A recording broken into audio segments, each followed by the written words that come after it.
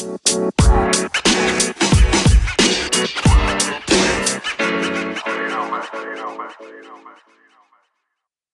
into the Dead Arm Sports Podcast. Josh and Jell coming at you. Es viernes! Oh, let's go! Es viernes!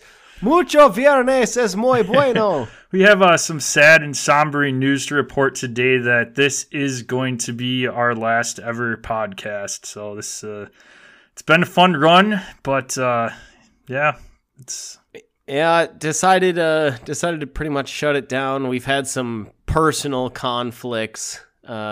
We've actually really decided it's not working out. It's not we're aligned in terms of professional goals, but it turns out our personal qualms with each other are really just derailing this entire gonna derail this entire podcast, and we're gonna each go into our own separate business ventures here. April Fool's Day, assholes. Hey! I had to throw that out there. Hopefully, pretty sure everybody listening probably knew we were joking, but I did not know that was coming. Gotcha. Actually. I was. Well, I got one person. Yeah, I was just sitting there agreeing. Shit.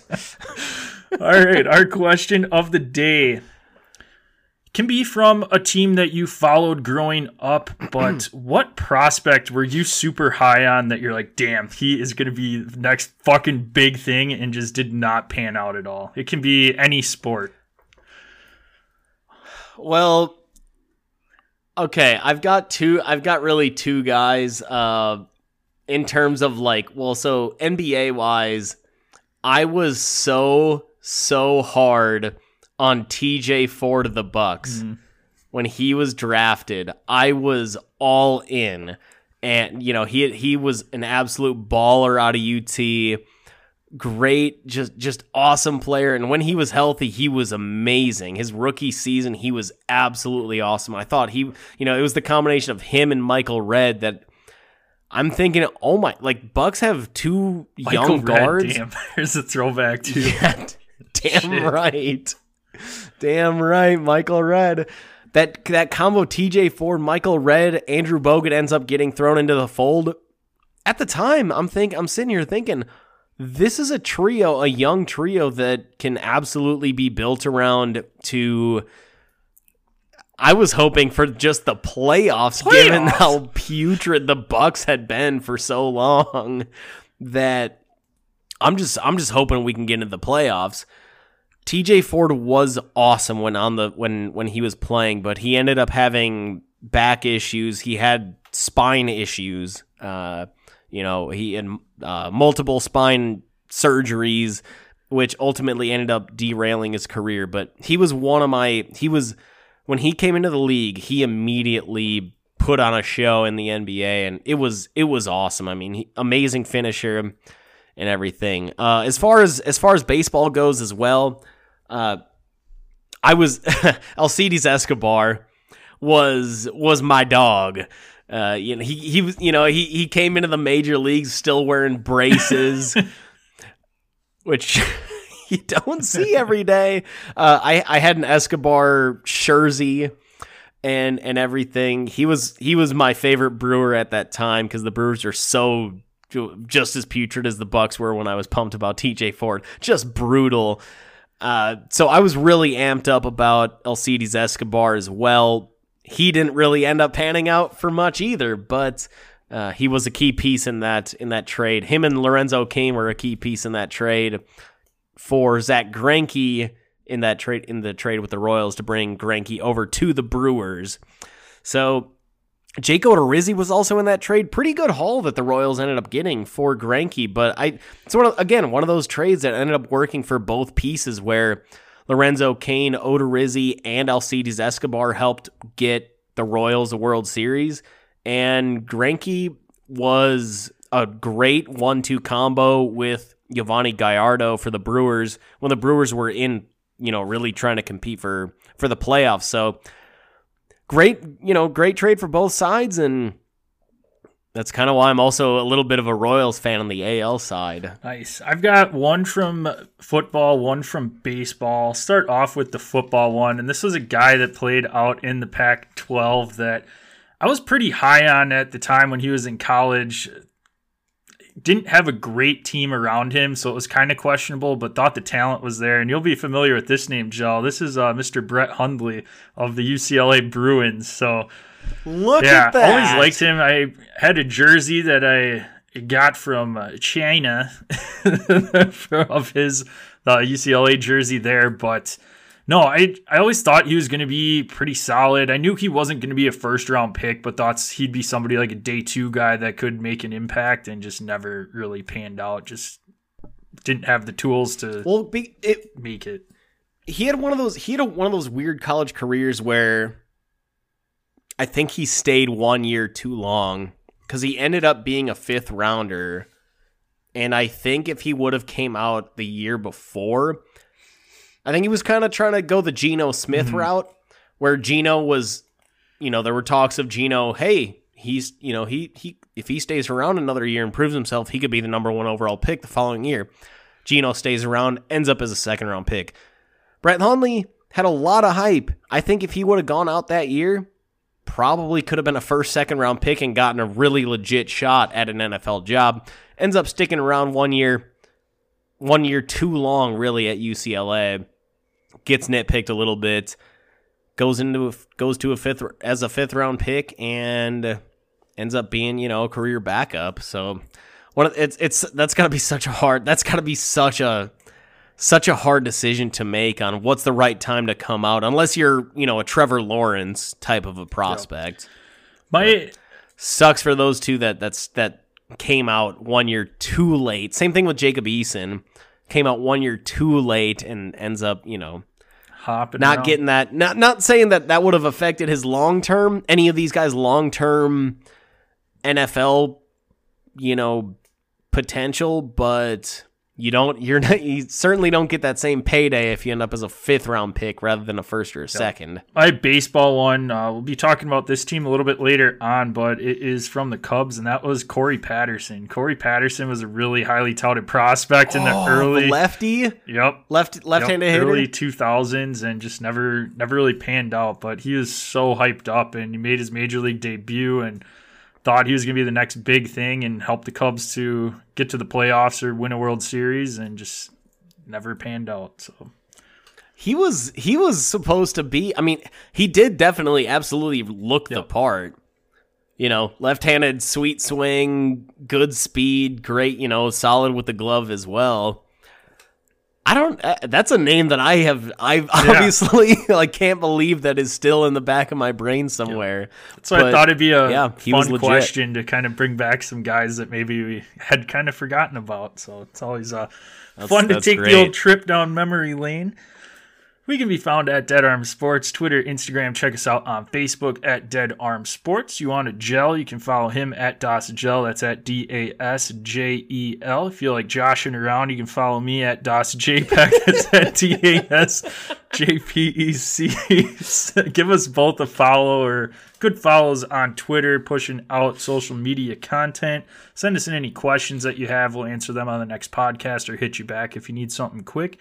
Subscribe, rate, and review the podcast on your favorite listening platform. Send us a screenshot of that review. Get you some sticker swag sent out in the mail for free. Gel, is it cold there today? You got a sweatshirt on, I see. Yeah, it's a little not I wouldn't say nippy, but got that nice breeze going, so I got the hoodie on, but the zip up with the hood, but still rocking the athletic shorts on not that you guys need to know what's going on underneath, but that's what's happening underneath. What are you sipping on to give you that nice beer coat? This is a citrus IPA from New Belgium. Ooh. Very tasty. Actually, it's really damn good. Really damn good. Very nice. I am back to an old friend here. I had one left in the fridge, and that is Hazy Hero from Revolution Brewing. having that for my entree, and then I've got a nice Bonbon chocolate milk stout ready for dessert once I get done with that one. Frickin' hey, let's get at it, daddies. Yes, sir. Yeehaw. Should be a better fun start episode. drinking now. Yeah, no shit. Happy Friday. Yes, sir.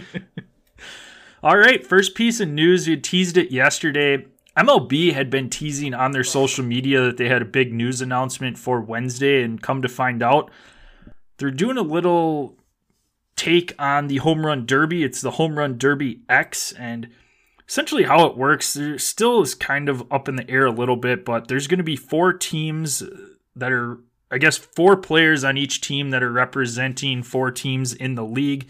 That is the Los Angeles Dodgers, Boston Red Sox, Chicago Cubs, New York Yankees, and essentially what they're going to do, they're going to travel around to different locations. There's stops in London, Seoul, Korea, Mexico City, and they're going to have a little home run derby action, but it's kind of a twist. I was reading an ESPN article, I believe, or the MLB article on it, trying to get as much info as I could on it.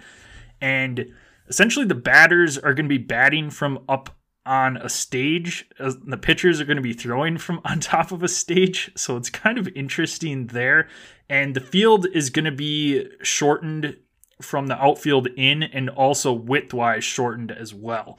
And the twist that's going to happen with this is each batter that comes up, you get a point if you hit a home run. There's going to be targets out in the field as well, that if you hit the target, then you get a point for that. And another fun twist on this is the opposing team, I believe, or I'm not sure if it's your opposing team or your teammates, are out there fielding. So if you don't hit a home run and somebody catches it, they get a point. So I believe it's the opposing team. So you can get points 3 different ways there. Essentially, they had said that it's going to be like MVP Baseball 2005, where there's different targets out there. You don't have the old tractor going around the warning track, though. That was always my favorite target. Just try to pelt. Yes. But essentially, it's going to be like that, and kind of go from there with it. It's going to start, I believe, sometime in July, but they have different players depending on pulling it up here. Give me just a second. Bear with me. So they're going to get, each batter is going to get 25 pitches. You can take up to 10 pitches. So there's going to be 35 potential total pitches. Targets are going to be placed 160 feet from home plate, and then 2 beyond the outfield fences. So you're going to get extra points if you hit those. Every team, so the 4 players that are going to make up the team, there's going to be one MLB legend that I'll put legend in quotes because I'll read off the names here in a second, but there's going to be one former retired player that played on one of those 4 teams. A superstar that hails Kenny Lofton. A superstar. He could play for 3 of those teams. Probably, I'm surprised it wasn't all 4, actually. A superstar that hails from the world of softball or women's baseball. A rookie from a men's baseball development system. And a wild card who is an influential content creator. So we'll go there. But I'm interested to read off some of these players for you, Joe. Yeah, I don't know who these players are, so this is gonna be a live reaction. Yes. I guess from me. I'm gonna read the team. You give me one guess, and I'll tell you if you're right or not, and then read off who it actually is. So we'll see if you can get any of these 4 right. We will start off with the Los Angeles Dodgers. Oh shit. Who's the guy that hit that one leg? Oh no, not that long ago. This is all within probably the last 10 to 15 years. That was Kirk Gibson. Matt Kemp? Adrian Gonzalez. Yeah, that's awesome. So Adrian Gonzalez is also going to be joined by Ashton Lansdale as a superstar, coming from the softball or women's baseball world, and Yoongi Kwak as the wild card. So that's the influential creator. The rookies are all going to be announced at a later date. So it's just the wild card's influential content creator. So you can decide where that is coming from. Is Jake Paul in any of these? No, he is not. Thank God. It's the only influencer that I know, like the Jake Paul and Logan Paul.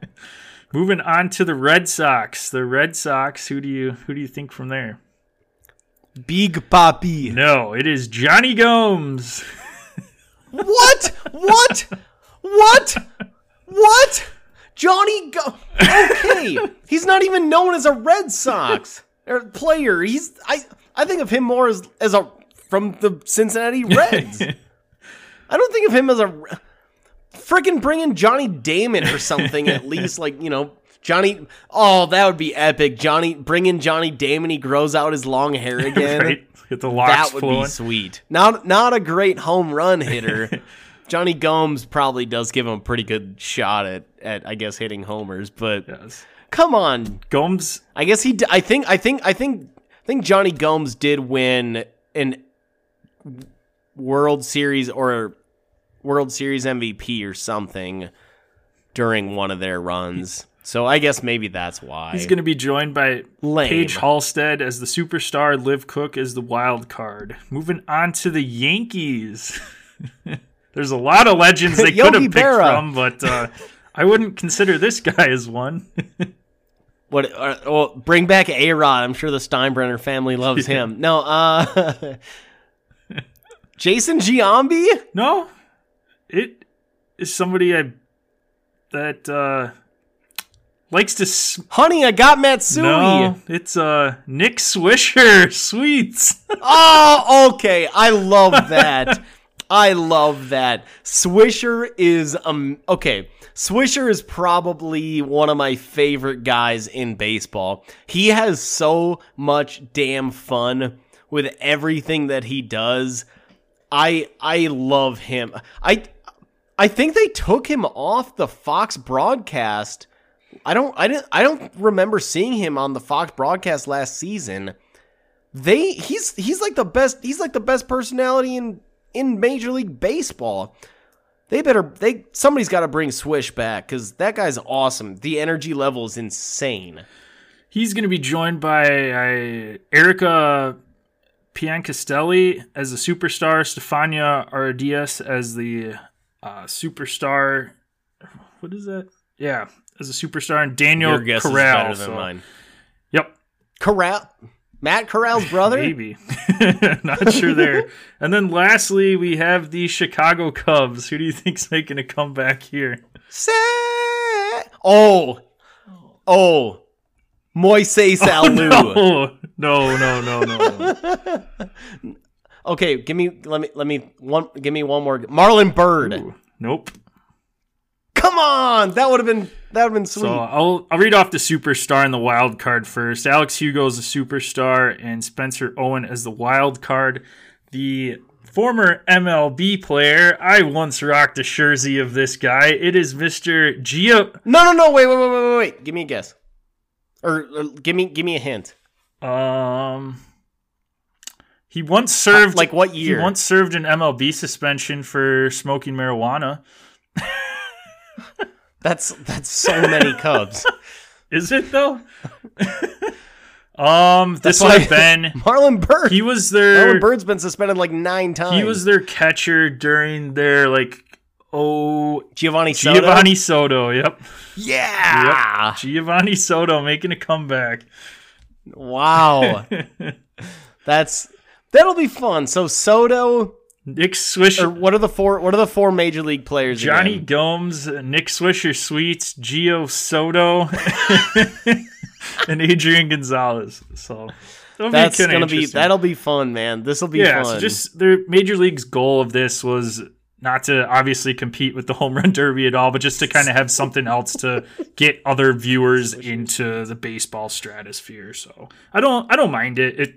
It is what it is. It'll be interesting to see. I wish they had the ramps out there too, or if you hit the ball, it ramps it over the outfield wall like MVP baseball did in 2005. But it'd be cool. I thought you meant ramps for these guys to get up on stage. I mean, that also is a very, very valid point. What are you talking like mini golf where you hit it up? No, it was right almost ramp? I escalator without stairs, like that type of thing. They had it MVP baseball, like during batting practice or the home run derby. You could have it like out in the outfield, and it was set up like there. So if you hit it at like, let's say the outfield wall was like 310, they had it at like the 280 mark, and if you hit a ball like a line drive, it would just ramp up and it'd gain speed and then just shoot over the outfield wall. I mean, they should just do that either way. That would be. They should do that and put fucking like monster trucks out in the outfield and all sorts of shit. Right, that'd be sweet. So you'd mentioned bunch of deer running around. Right. Why not? Yes. All right, you talked about stages there, and there's going to be one of 4 teams that is going to be up on the stage cutting down the nets this season in the Final Four. Nice. And that is going to be one of the Villanova Wildcats, Kansas Jayhawks, North Carolina Tar Heels, Duke Blue Devils. So first up on the Dukies. They're on fire, baby. The first game up on Saturday is going to be Villanova versus Kansas. Right now, Kansas is a 4.5-point favorite in this one. Villanova, again, we had talked earlier in the week, had a huge injury pop up here, but both teams rolling through the tournament. Kansas, a little bit of a struggle against Miami in the first half, but then just absolutely ran train the second half. So what are you looking for in this matchup? Anything in particular here, Jell? And I guess then we'll give our picks. Yeah, I guess like I'm kind of torn on this pick. Villanova has, I think Jay Wright is the best coach in the country, at least in just game to game. Coach K obviously is the best recruiter in the country on, overall in terms of both recruiting and during, in game and game prep coach in the country. But I think Jay Wright, in terms of just straight up best game coach in terms of prep and in-game coaching, Jay Wright's the best coach in the country. I think that, but the only thing is they just lost their number 2 scorer on their team with that Achilles injury, and that's going to be a major killer. I think Connor Gillespie, hopefully, he's not necessarily a lights out offensive, just offensive scorer, lights out. Probably the best game manager in college basketball right now in terms of, just all around play. But I'm a little bit torn because Nova did lose a pretty dynamic number 2 scorer, but they have the best coach in the country, in my opinion. And Gillespie is a boss. Kansas looked flat as hell coming into that Miami game, but their second half, obviously, they put on a show. My heart says Nova. What I saw in the second half says Kansas. I think I'm probably going to say I see Villanova coming out on top in this game just because I value Jay Wright's in-game adjustments more than I see Bill Self making in-game adjustments.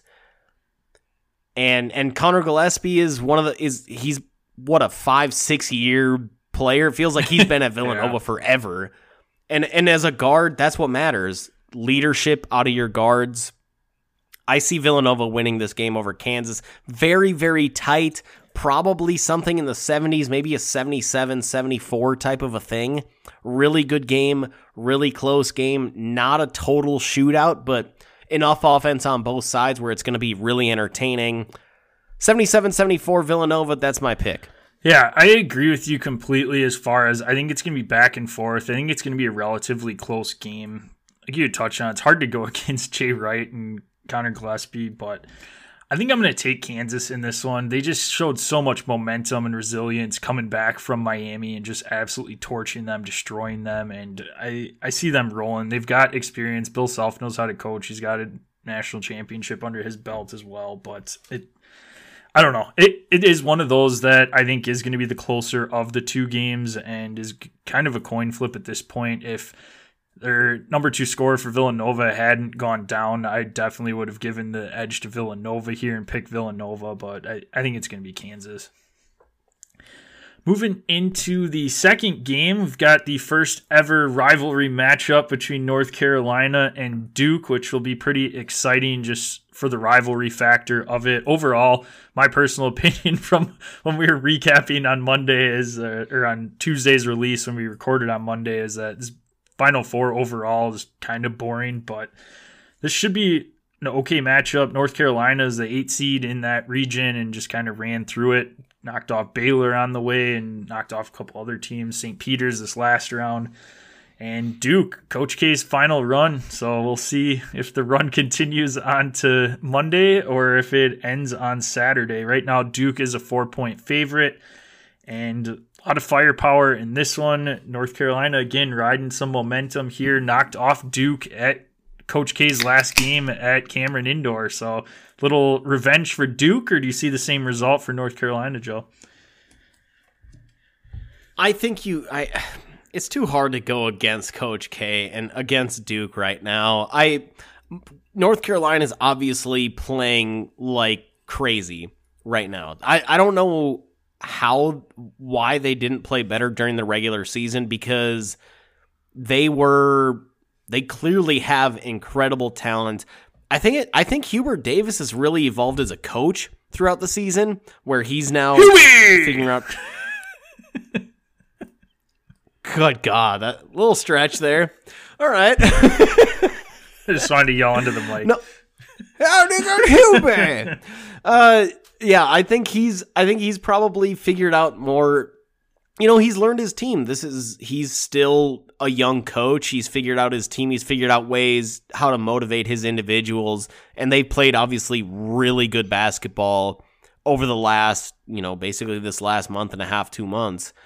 We saw that UNC did beat Duke to end Coach K's, or in Coach K's last home game at Cameron Indoor Stadium.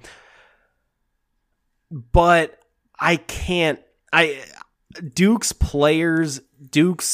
entire program has a different level of motivation this year, where I can't imagine Coach K's last game as a coach is losing to UNC. I mean, that would sting. That makes me if that happens, that makes me think that he's going to say, screw this, I'm coming back next right. year. Because I cannot see this happening. So I'm going to say Duke wins this probably by 6 to 8 points. It's going to be really but it's going to be a really good game. I mean, we saw some of these UNC bigs were granted it was against teeny tiny St. Peter's, but the bigs for UNC were great and dominant. I could see that happening again this next game, but Duke does have four of their starting 5. 4 of those guys are probably going to be NBA first-round picks. I think that it's just going to come down to a talent discrepancy plus Coach K and that motivation, where I see Duke taking this win over UNC. Yeah, Duke getting into a Final Four, I'm not betting against Coach K at all. And like you had said, that would just be an absolute kick to the stones for him if he'd lost to North Carolina to end his coaching career, which... Not shot. I don't see it happening. Duke, talent-wise, is a lot better talent than North Carolina. North Carolina's had a great run. Like you had mentioned, North Carolina's bigs have looked fantastic this entire tournament run, but I think the Tar Heels get stuck in the tar in this one, and Duke comes out with the victory. God. So right now you are just full of them today. Lots of dad jokes. Tune in during the fall for our Dead Arm Dynasty podcast. We'll roll out the dad jokes. Not going to get any better. Yeah. Nope, you like that joke, you'll get a lot more of those during that one. But so you've got Duke Nova. I've got Duke Kansas. Who do you got cutting down the nets? I have Villanova ruining Coach K's glorious exit to college basketball. And it's going to be Jay Wright basically taking the baton of best coach in the country from Coach K and he's going to take it and he's going to run with it for the next decade. I've got Villanova. This is going to be the perfect handoff of current best coach, Coach K, to the future of college basketball, Jay Wright. And that's it. That's why I have Jay Wright. That's why I have Villanova winning. It'd be funny. Also, on top of that, not just because of the storyline that I just created in my own head, but also because Villanova has a lot more of that junior, senior, upperclassmen experience, where Duke's players, again, four of their starters are going to be first round picks. That's pretty much means they're all freshmen and sophomores. It's still a bunch of young guys. I would absolutely. I think that the leadership of some of these more senior players that Nova has, including Gillespie, who's probably like 28 at this point, like I think this is what it's going to come down to, and Nova's going to get the win. They're going to get another title under Jay Wright. I think it'd be absolutely hilarious if that did happen and Nova knocked off Duke, if Jay Wright goes in for the handshake and then just gives Coach K a stunner. It's a stone cold stunner. Get out of here, old man. No, but Coach K gives Jay Wright the old Will Smith slap. Oh gosh. Let's see that too. So my matchup, Duke, Kansas. I like Duke in that one. I'm not betting against Coach K right now. He's gotten this far to a Final Four, and for how awesome of a coach as he's been, his longevity at Duke, the amazing Duke teams, him riding off into the sunset with a national championship just seems like a movie already in progress of being made. So I'm gonna ride with Duke here. I can't bet against them. So let's put our money where our mouths are. What do you say? Nova wins it. Warm beer chug for you. Duke wins it. Warm beer chug for me. And if neither of those teams wins it, social warm beer chug. Social. Let's do it. Let's go. Let's go, yes. Baby. Love it. Heyo. Love any way we can find to have a warm beer chug on this show. Speaking of warm beer chug, the Milwaukee Brewers brew beer. Hey, what a transition. Yes, it is time for the NL Central. You are just nailing them today. He's on fire. This host is on fire. Nailed it. But excited. Obviously. Good thing I missed karaoke last weekend. The crowd was excited you were not there. Crowd would not have been on fire. No.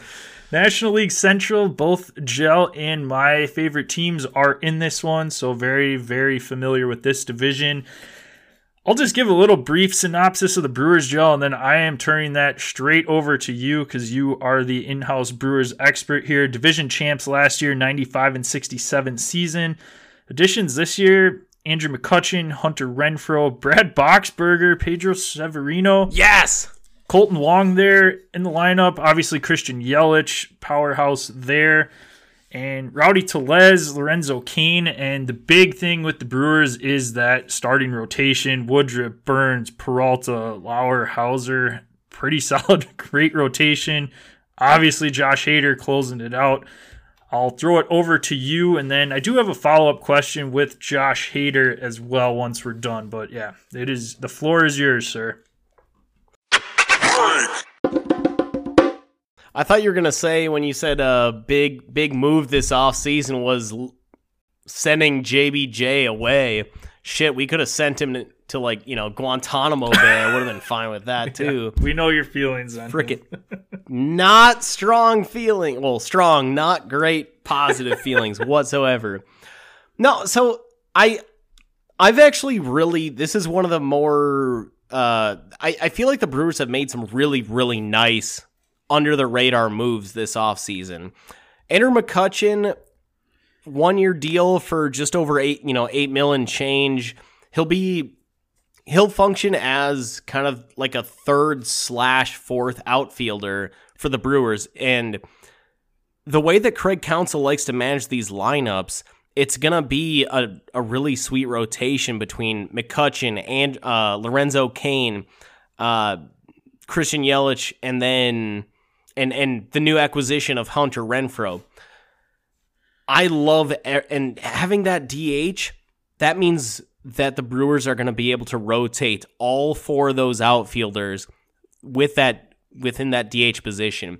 Gives the Brewers so much flexibility. I absolutely love the McCutchen acquisition. He did only hit in the 220s last year. However, he also slugged for 27 bombs. That's pretty solid. I mean, he's obviously not the McCutchen of the Pirates days. A decade ago, the early 2010s, but for $8 million, and he's going to play a very, very regular, likely pretty close to everyday role, whether that's out in the field or as a DH, maybe once, twice a week. I love the move there. This also allows Christian Yelich to be able to play more time in that DH role. Yelich is a great defender when he's out there, but he's also, over the last 2 seasons, had a lot of injury history, and having that really, really solid fourth outfielder in McCutchen will allow Yelich to be able to use that DH role a little bit more. Same thing with Kane. Kane's been injured.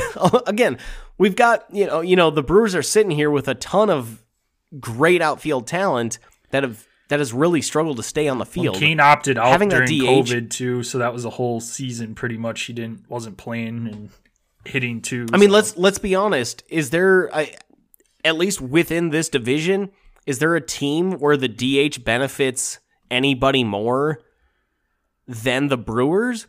Because this allows those 4 guys plus Tyrone Taylor, who's going to be the 5th outfielder for the Brewers. He's already got 3 homers this spring. That allows all 5 of those guys to be able to get adequate playing time, plus time just where they're just hitting. That DH being added to the NL is a huge, huge addition for this Brewers lineup. The only player that I could see maybe being a bigger DH position is, I was watching this spring training game today. Daniel Vogelbach of the Pirates, former Brewer and Cub, was absolutely horrendous out at first base, but he's a power bat in the lineup. But he does not belong out in the field. No, I can't. Terrible. I sincerely can't. Terrible. He's terrible. I sincerely can't believe that he was. I mean, I guess Pirates can bring him on to just play DH, but I guess I meant in terms of teams that will actually be competing. What, the Pirates don't compete? Buck them. I love the McCutchen acquisition. I love the Hunter Renfroe acquisition just as much, if not more. Brewers basically just had to send over JBJ and, some low-level prospects, got back Hunter Renfroe, who he hit nearly 30 home runs last season and was a boss right-handed slugger for the Red Sox last season. Also on a pretty team-friendly contract, not for too much longer, but he'll get the job done for the next season or 2 for us. Kind of basically pretty similar type of a player as Avisail Garcia. Avi Garcia was one of the Brewers' better hitters last season. So fill in that role with, and get rid of JBJ's contract. Great move there offensively. Brewers are pretty much set in terms of the middle infield between Colton Wong at second base, Willie Adames at short. There are definitely, though, question marks within that corner infield. I'm a Luis Urias fan to be an everyday third baseman, but and Rowdy Tellez, I don't know if he necessarily can cut it as a everyday first baseman.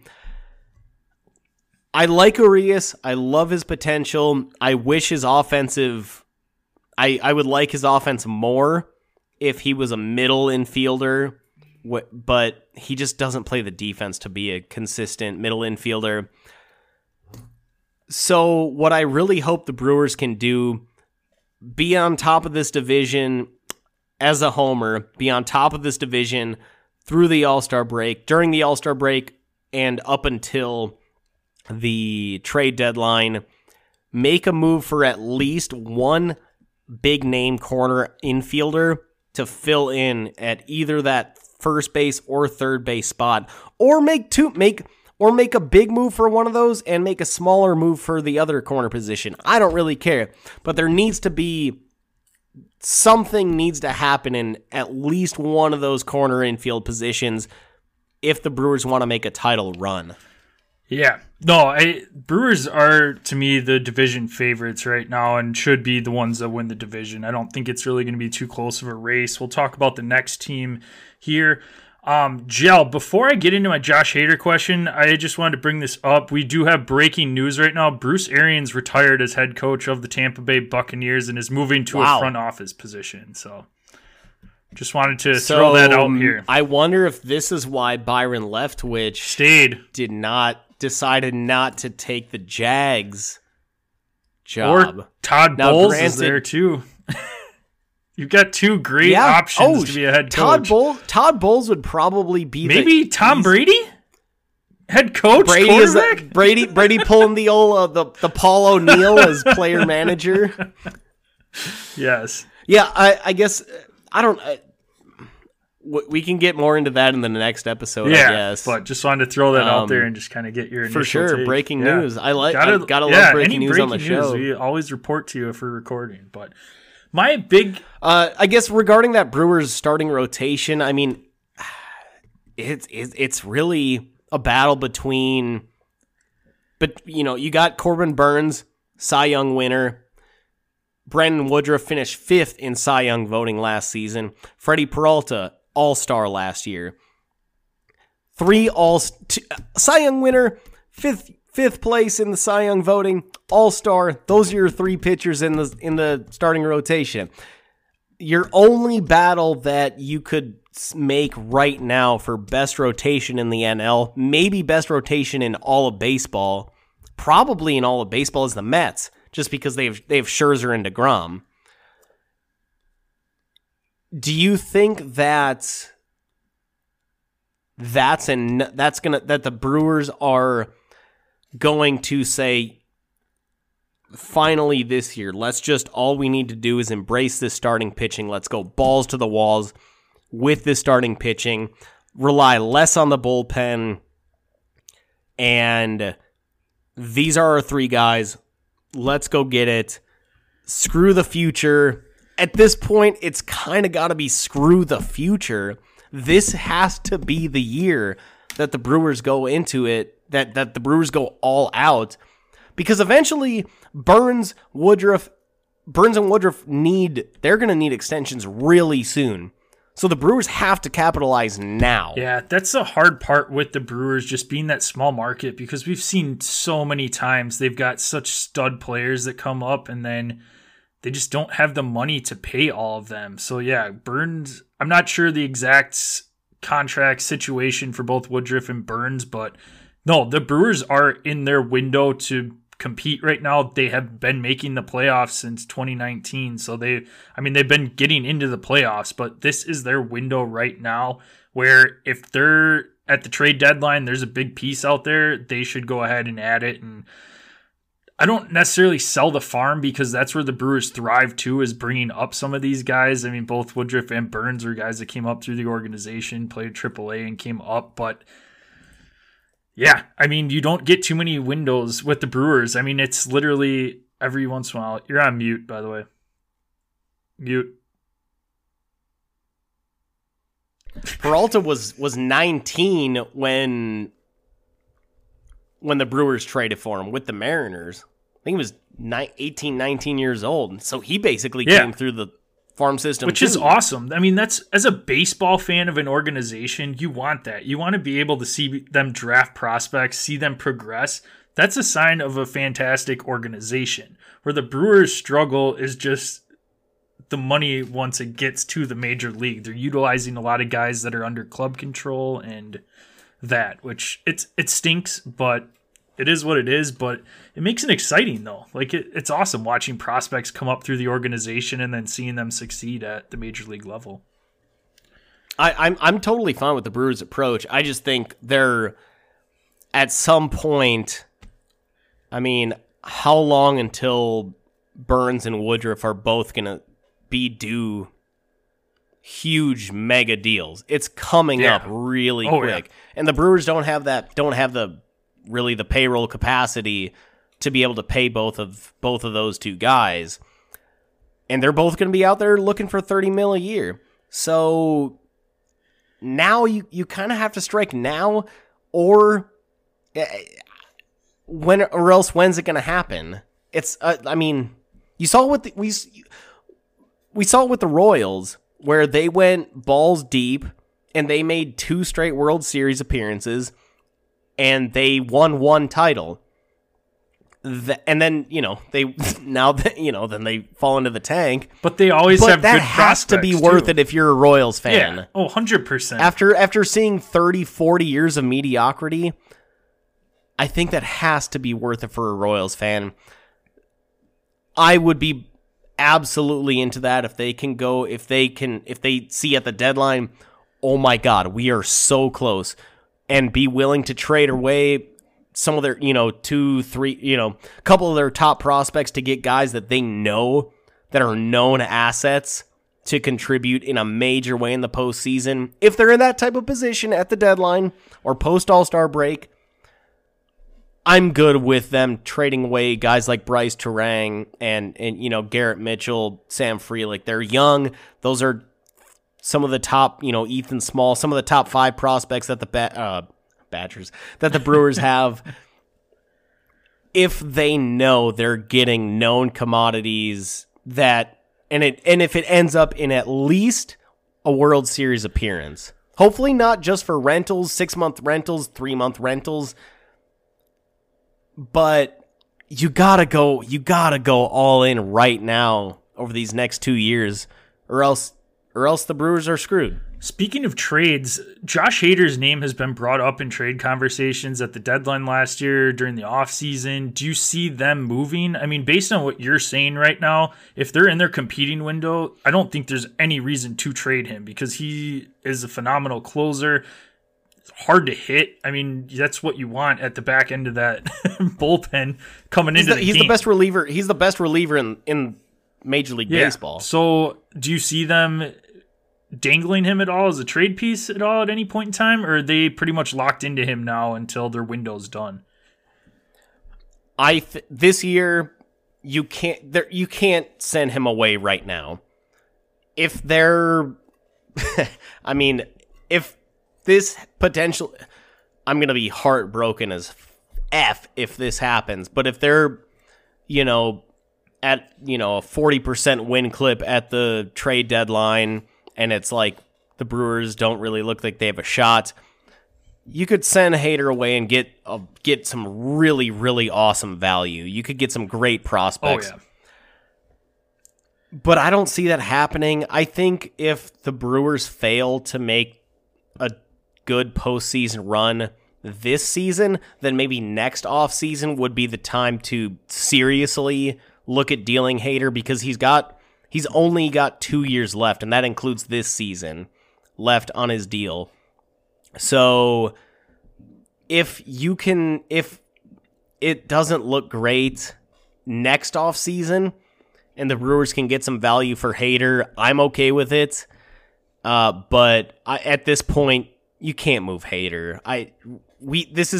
That's why I say this is why this year has to be the year that the Brewers really, really go for it all, because next offseason is going to be where there's going to be a number of guys kind of on that fringe situation of due for an extension, or they have 1 year left on their contract, or or some of these guys that are dirt cheap, such as Urias, that are dirt cheap right now, but then they're going to become arbitration eligible, which means their salary is going to go way up. This year has to be the year that the Brewers go balls to the walls. Yeah, no, I agree. It just kind of seems like the stars are aligned in per se where everybody's at with their contract and where guys are at right now. So no, I agree completely there. The only team I really see at this point in time that's going to be putting up a fight with the Brewers is, unfortunately, the St. Louis Cardinals.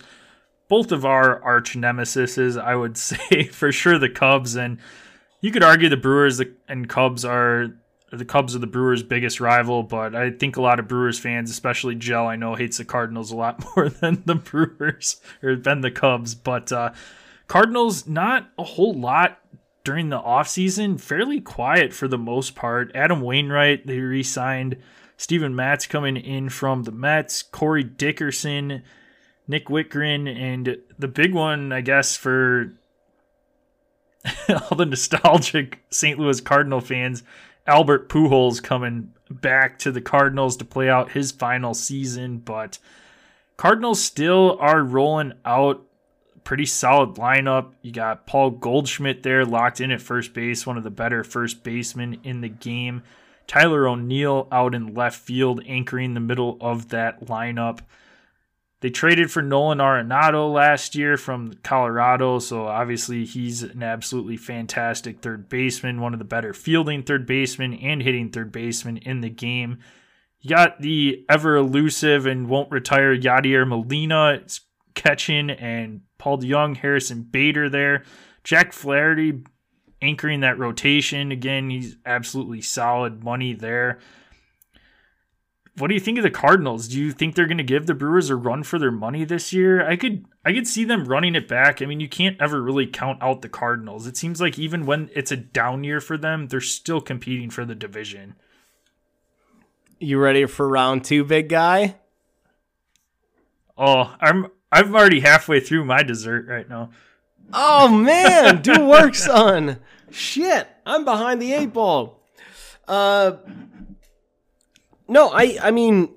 I already prefaced saying that we both fucking hate the Cardinals with everything in us, but we're being real on the podcast. You got to tell it like it is. We try to be real, right? Yes. No, they're always, like, it's always stupid how, like, you know, you look up and down their lineup and you're like, oh, God, Molina's old, and he's been old for like a decade, but he's still okay. He's still a good, you know, producing catcher and still clutch when it matters. You know, and now they got Arenado. I mean, they've had Arenado for, well, last year. This past year, yeah. And Arenado is, I mean, there's no doubt that he's an absolute stud. So they have a true anchor to that lineup in Arenado. But you still look up and down that lineup, and it's like the names don't look super sexy. I mean, Tyler O'Neill is definitely a really legit player. Underrated, I think, nationally. He's burned both my Brewers and your Cubs, I'm sure, a number of times. And you're like, who the fuck is this guy? But I feel like the Cardinals are always filled with those guys in the lineup. They like, always are. Yeah, always. I remember when Alan Craig first came up. Like, who is this guy? I never heard of him. And then he goes and just rakes for like 2 years. They send him away to some other team, and then he's no longer relevant. It's weird what the Cardinals I was gonna say, do. But is there? I fucking hate saying this. Is there a better run organization top to bottom in MLB? From minors, all the guys that the Cardinals bring up every year through their minors, they're a team that will spend money if they need to and get the most out of what they have. I hate saying it. It sucks because I hate the Cardinals with everything in me, but man, that organization, if that was the Cubs system, I'd be happy knowing that you're literally going to be competing every year. Yeah, I mean, they're the class of the NL in terms of what you're just explaining. I would say that I would put the Rays right there with the Cardinals, even smaller in terms market of, too. Yep. Yeah, and the Rays do it with an under $100 million budget. Well under a $100 million budget every year. So I'd probably say the Rays do the most with their assets, but the Cardinals are like the Rays plus having more money kind of thing. So no, the Cardinals are, I mean, they're really just strong organization. I hated them so damn much for my entire life. And then back in like the early 2000s, there was that scandal where one of their scouts was like stealing scouting report, or one of their guys in their front office was like stealing scouting reports from other teams. I was like, why don't we just like banish the Cardinals from all of Major League Baseball? Forever. Let's just do it. No, I don't know. They're a weird, scary team every year. I mean, I go up and down their roster. You can't be incredibly impressed with the names, but for some reason, somehow they're going to end up winning probably close to 90 games and be there in the end. And I have no real good reason to think this other than this is what the Cardinals do. Yeah. No, I agree completely with that. The rotation again too. I mean, brought Adam Wainwright back, which he's up there in years. Jack Flaherty. Yeah, he's 40, 41. Steven Matz. Up there in years, I'd say so. Miles Mikolas.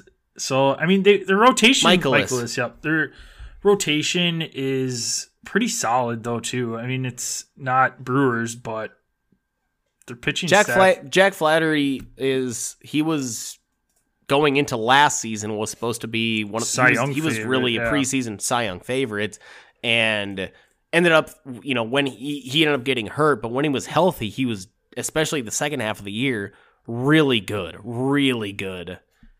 So if he can stay healthy, that's just he's the ace of that staff when he's healthy, and I don't know, it's scary. Yes.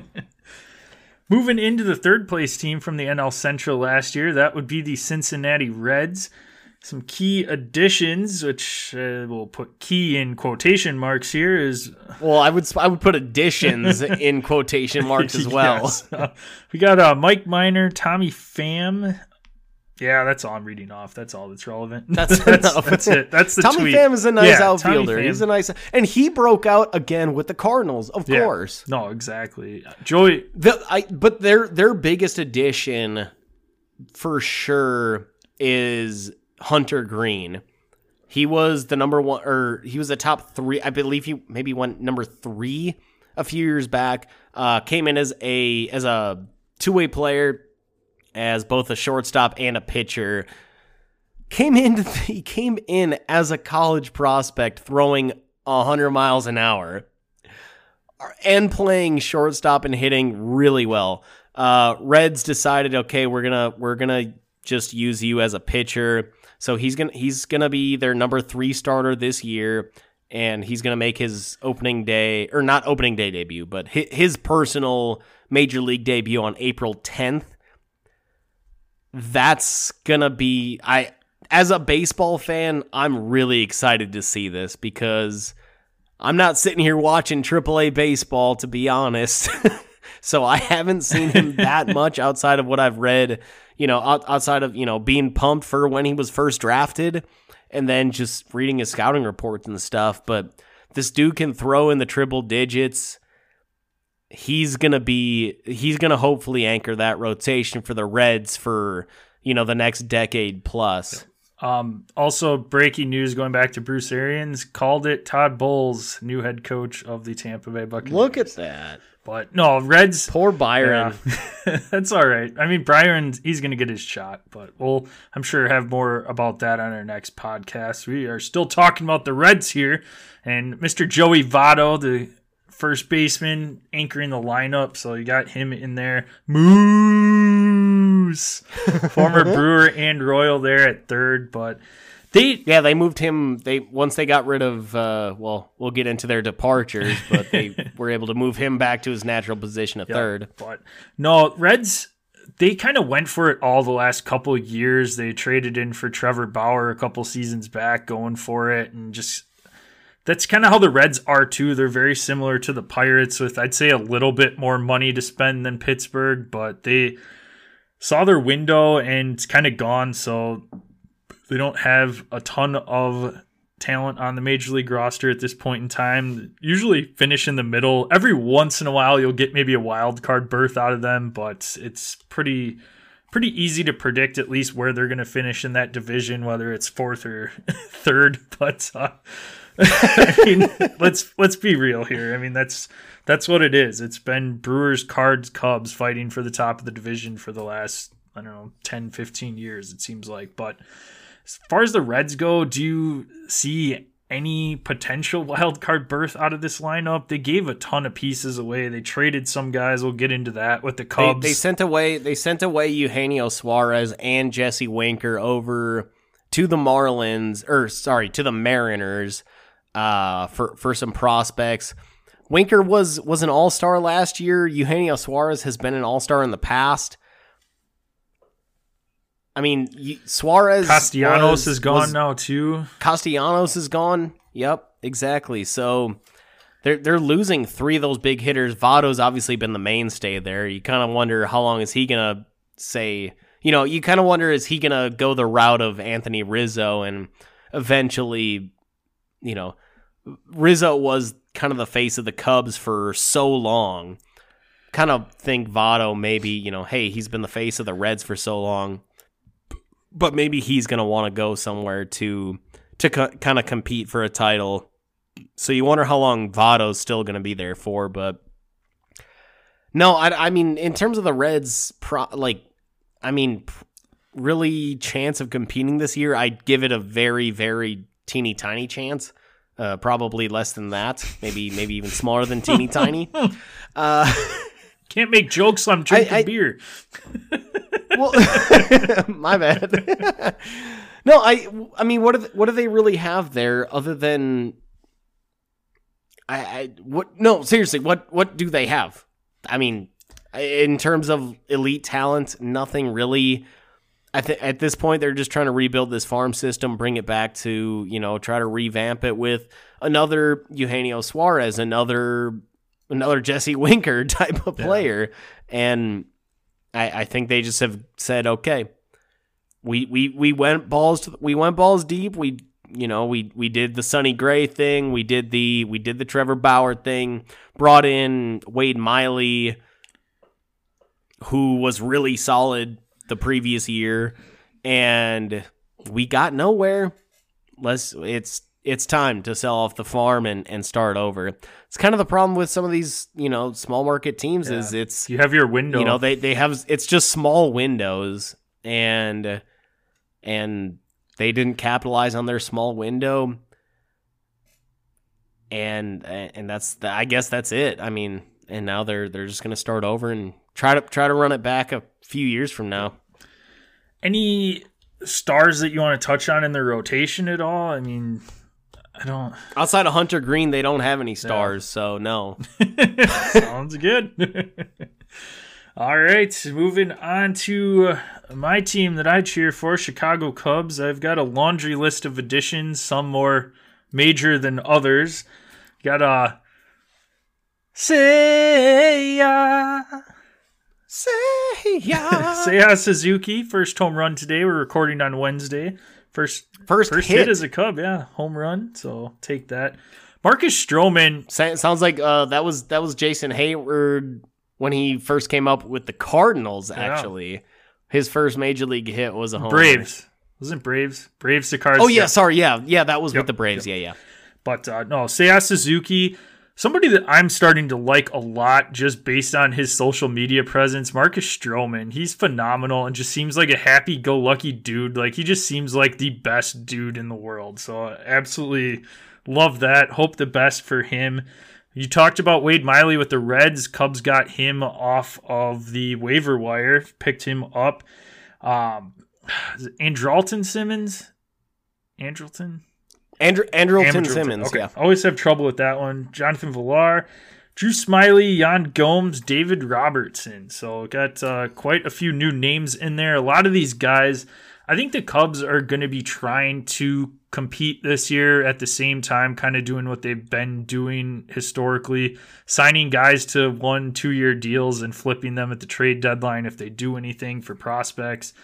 But you got Nick Madrigal we talked about last year. They traded for him in that Craig Kimbrell trade, but he was hurt all last year, so got him probably going to be leading off in the lineup. Got Wilson Contreras, which we'll see if he's going to be there in the second half of the season. He's been one that it's been talked about. Are they going to try and give him an extension? They're going to try and trade him. Ian Happ's in the middle of the order. Seiya Suzuki, like we had touched on. And then you got a couple of guys that kind of broke out, and I'll put broke out in quotations last year, that had nice seasons that weren't really expected to, and Frank Schwindel, Patrick Wisdom, and of course Jason Hayward's in the lineup. Got a couple years left to him. Great outfielder. We'll see if his hitting comes around again. And Nico Horner, which he just can't stay healthy right now. So we'll see what he does. Rotation-wise, Kyle Hendricks is the ace, which, I mean, it's kind of scary when you have an ace that throws like a 89, 90 mile an hour fastball. But, I mean, he paints those corners. It's Greg Maddux-esque. It's like a light Greg Maddux. Greg Maddux light. Slow down. It was Greg Maddux-esque. He had like a 3.8. Yeah, it wasn't great last year. 3.8s last year. But Wade Miley. No, I personally, I really like Patrick Wisdom.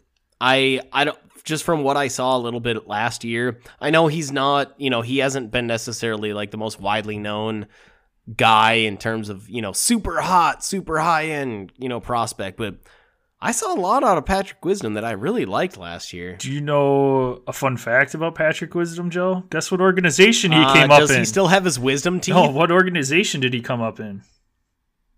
Did he come up with the Brewers? No. The Yankees. Cardinals. I don't know. No, I don't Cardinals. Know. Of course. Oh, what a douche. But just going back to the St. Louis Cardinals with guys that are like... kind of surprised they would let him go. Yeah, well, he's up there in age. So... yeah, okay, maybe that's he's why. older than you. That ain't good.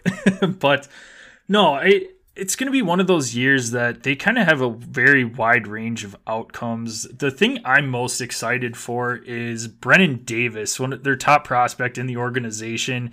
He's going to be making his major league debut at some point in time this year. He's going to be starting off at AAA, but he does still need to refine something. So this isn't another Chris Bryant scenario where they're trying to play with his major league time at all, but he's going to be somebody that's going to be running around in their outfield for years to come. So I'm excited to see him make his major league debut. Had a home run the other day, a couple home runs in spring training so far, but they've got a couple of guys. Like I said, they unloaded all of their stars, which I was torn on at the time, but ultimately is probably the right thing to do last year. It just wasn't working out with them, but they got a ton of prospects and guys in return for that. Pete Crow Armstrong's another one that I don't think he's going to be touching major leagues at all this year, but should progress up to AAA.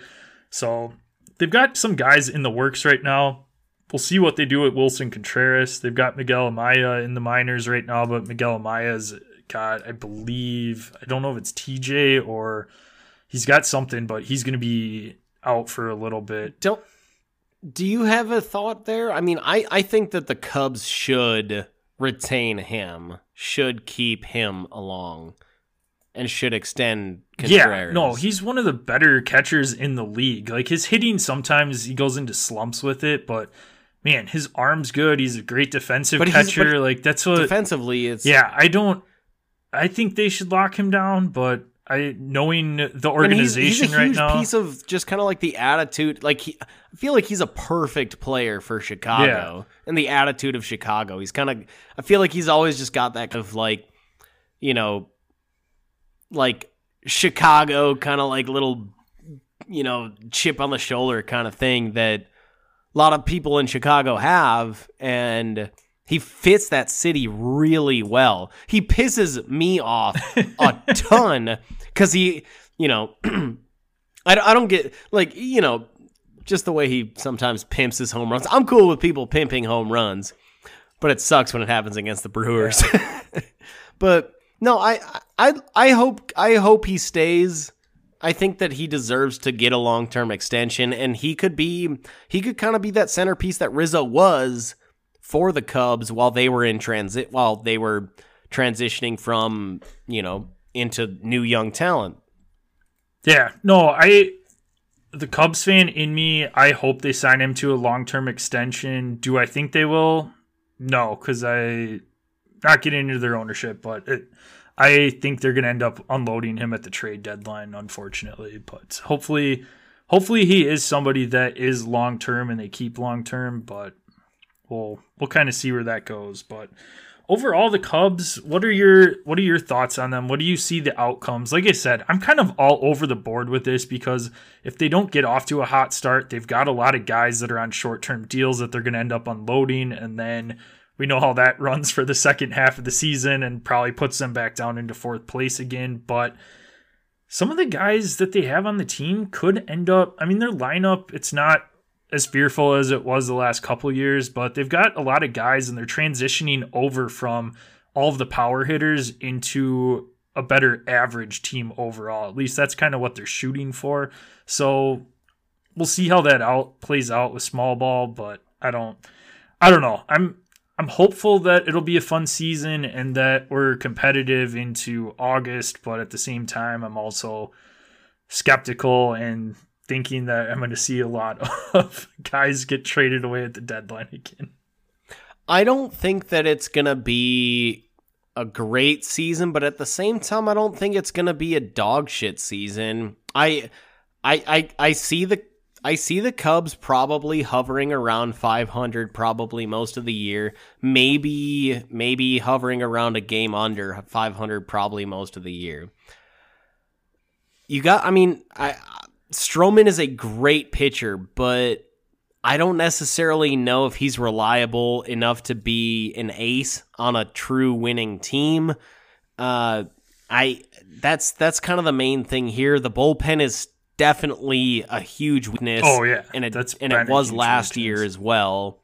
That could be a killer where you could be going into a game leading 4-1 into the seventh, and then the bullpen blows it. I could see a number of games being blown that way, and those are the kinds of losses that can really, really take a toll on the team because it's like, shit, man, we did everything right the first 2/3 of the game, and it's just not the right and the back, what's supposed to be our best relievers couldn't finish this game. I could see that definitely happening, leading to a number of losses, probably pissing off ownership. I hope that doesn't lead to a sell-off. Again, like I said, I think that their best move is to at least sign Contreras to a long-term deal. I don't know what else they have beyond Contreras that I necessarily love. I mean, Seiya's there for, what was it, a 5-year contract? Yeah, that sounds right. So hopefully within that deal, you're ready to compete by year 3 of that deal. And maybe these next 2 years are going to be sell off again, rebuild. Hopefully 2 years from now, I think the Cubs, if you do it right, could be back into contention. Yeah. But you no longer have Theo Epstein, who is, is he the best GM ever? Front office guy ever? Broke 2 in curses. The history of baseball? Are you kidding? Like, he did it with the Red Sox and the Cubs, who had the biggest losing streaks I'm of all shocked time. that He did it with both of them. I'm shocked that the Guardians haven't just thrown the checkbook at him. Like, why not? Right? No. Yeah, we'll see. It'll be an interesting season, but I'm hopeful right now that going back in time, this season right now is like our 2014 season where we were okay, but then 2015's when we came in, so like next season would be when we came in, got a wild card spot, made a little run, and then you had 2016. Yeah, but 2014 you knew you had KB, Baez, all these guys, what are you going to do? Is Stroman going to get you back send away Stroman for that same type of like a Jason Hamill deal where you sent Hamill away and got back Addison Russell, Billy McKinney? Like what kind of a deal are you? These are some of the things that Theo was able to do. Yeah. That right now, I don't know if you guys if the Cubs necessarily have the pieces in house to make moves like that happen. Yeah, we've got a lot of prospects that could potentially be pretty big names, but they still have a long way to go in development. Speaking of teams that have a long way to go in development, seems like this is a broken record here. It's the Pittsburgh Pirates, finished a solid 61-101 last year. Got star Brian Hayes, so I mean that's a bright spot there. And then I'm just looking at a lot of former division players that are washed up. I mean, you got Jose Quintana right now is locked into their ace role. Probably their ace. Yeah. That's not good. Yep, not great, Bob. We touched on Daniel Vogelbeck in their DH and their cleanup spot. And former Brewer Ben Gamble, Jill. How do you feel about that? Wow. He's starting. That's a name I forgot about. I mean, now, yeah. Easily. MLB.com, the starting right fielder. That ain't good. Yeah, but no, Zach Thompson, Roberto Perez, Jose Quintana, fuck, Yoshi. Yeah, I'm not even gonna try the last. Okay, let's move off of that. Yes. Let's just we could guess names all day. Ultimately, it comes down to their only good player, currently really good player, Brian Reynolds.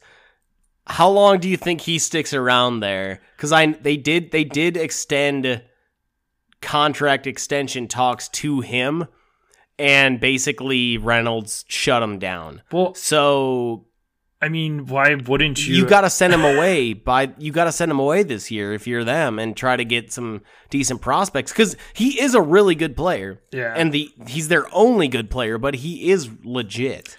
No, like you touched on, he's a fantastic player, and it is so. I would be so frustrated as a Pittsburgh Pirates fan. You have some absolute phenomenal guys that play for your organization, and then you trade them away and just start the entire process over with one out of every 25 years being a potential playoff year. Like, it's insane. But if I'm Brian Reynolds in the same spot, though, you know how Pittsburgh is. Do you really want to sign a huge contract extension and play for a bottom division team every single year where you've got 10,000 fans showing up in attendance? Which that's not a shot at the fans. I mean, if the team was that bad, I don't expect them to have a lot of people showing up to watch that product. Right, yeah. I mean, it's essentially a minor league team in cold weather during the early months of the season and late months. But gorgeous looking stadium. Yeah. That is one I want to go to because, it absolutely looks phenomenal. It reminds me of kind of what I was talking about with the Twins the other day, where you got the city skyline in the background. It's right on the river there. It just looks like an absolute phenomenal place to watch a game. But that product, man, it is brutal. And I feel bad for Pirates fans. I really do. Yeah, I say the same thing. Basically, I'm going to repeat what I said in the previous episode about Jose Ramirez. Like, I could re-sign here and for probably less money right now for a non-contender, or I could just wait 2 years and get a big deal and play for and sign with a contender. And probably in between, they'll probably send me off to a contender anyways. So, Brian Reynolds, get the hell out of here. You're too good for the Pirates. I don't have anything else to say. They're finishing last in the division. Probably, there's a very good chance. I would say that there's probably like a 90% chance that they finish last in all of the National League. Yeah, no, I agree completely there. So, real quick, Joe, we are running out of time here. What is your final division standings then? What are you putting your teams in order? I'm gonna go Brewers remain at the top with that rotation, incredible rotation, and with that the additional pieces of Hunter Renfroe and McCutchen, with also the prayer that they can add a corner infield piece. Number 2, I hate to do it, but I got to put the Cardinals at 2. Just, they're always there. 3, I put the Cubs. I do like some of their pieces. I think that's good for finishing in the middle of the division. And I do really like, obviously, I love Marcus Stroman. I wish he could have an opportunity on the Brewers at some point. Not going to be traded from the Cubs to the Brewers, but I love Marcus Stroman. Number 4, I'm going to put the Reds in here. I really, really hope, like, I hope for their sake Hunter Green can be everything that he's been hyped up to be, because he's just nasty, incredible athlete. I'm going to put the Reds at 4 and then leave the Bucks again at 5. Pirates are going to finish last in the NL. Yeah. No, I have that same order, except I'm going to be an optimistic and hopeful Cubs fan this year. I'm going to put them at a long 2 behind the Brewers and the Cardinals at 3. Look at you. So, I like it. We'll see. I see potential there for them, and if they keep Contreras through the deadline, sign him long term, that'll definitely help their second half of the season, but we'll see how that shakes out. But I am definitely in agreement on 4 and 5, Reds, Pirates. Pirates, like you said, I don't see a team in the NL that's going to be worse. So unfortunately for Pirates fans, seems like a broken record. But ran a little long for a Friday, but again, we're excited for MLB, so we want to get you as much MLB action as we can. But we can be found at Dead Arm Sports, Twitter, Instagram. Check us out on Facebook at Dead Arm Sports. If you want to follow Gel, he's at DosGel. I am at DosJPEG. Send us in any questions, comments, concerns you have about the show. We'll hit you back up or answer your question live on our next podcast. Subscribe, rate, and review on your favorite listening platform. Send us a screenshot of that review. Get you some sticker swag sent out in the mail for free. And Gel, where can they find us at?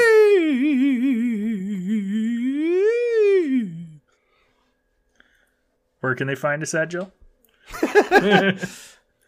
Hit us up on our presenting sponsor. Got lost there. Got lost in my own voice. The sultry hit us up on our voice presenting of sponsor, Joe. Anchor.fm. Anchor on Hardly the know web. her. Anchor. You can do it. Anchor via the app on your on your Apple or Google Play stores. They allow us to present all of our action to you for free. Again, for free. On Spotify, iHeartRadio, Apple Podcasts, and Google Podcasts. Make sure to subscribe, rate, and review. Take a screenshot of that written review. Send it to us in the DMs over Twitter or Instagram. We will send you some free sticker swag. All right. Happy Friday! Happy Friday. Happy April Fool's Day. Make sure you play a prank on all of your friends. But again, appreciate everybody out there listening. Tell one of your friends about our podcast. Don't make that your April Fool's joke, but tell them about our podcast. Yeah, so we can help that would not be great. Word. And we will be back with you next week to preview the final 2 divisions, give you our picks, Masters talk. It is going to be an absolute huge week, so I am looking forward to it. Hope everybody has a fantastic weekend, and Joe, close her out. SpongeBob likes to say, "Oh, barnacles! Screw the St. Louis Cardinals!" Yes!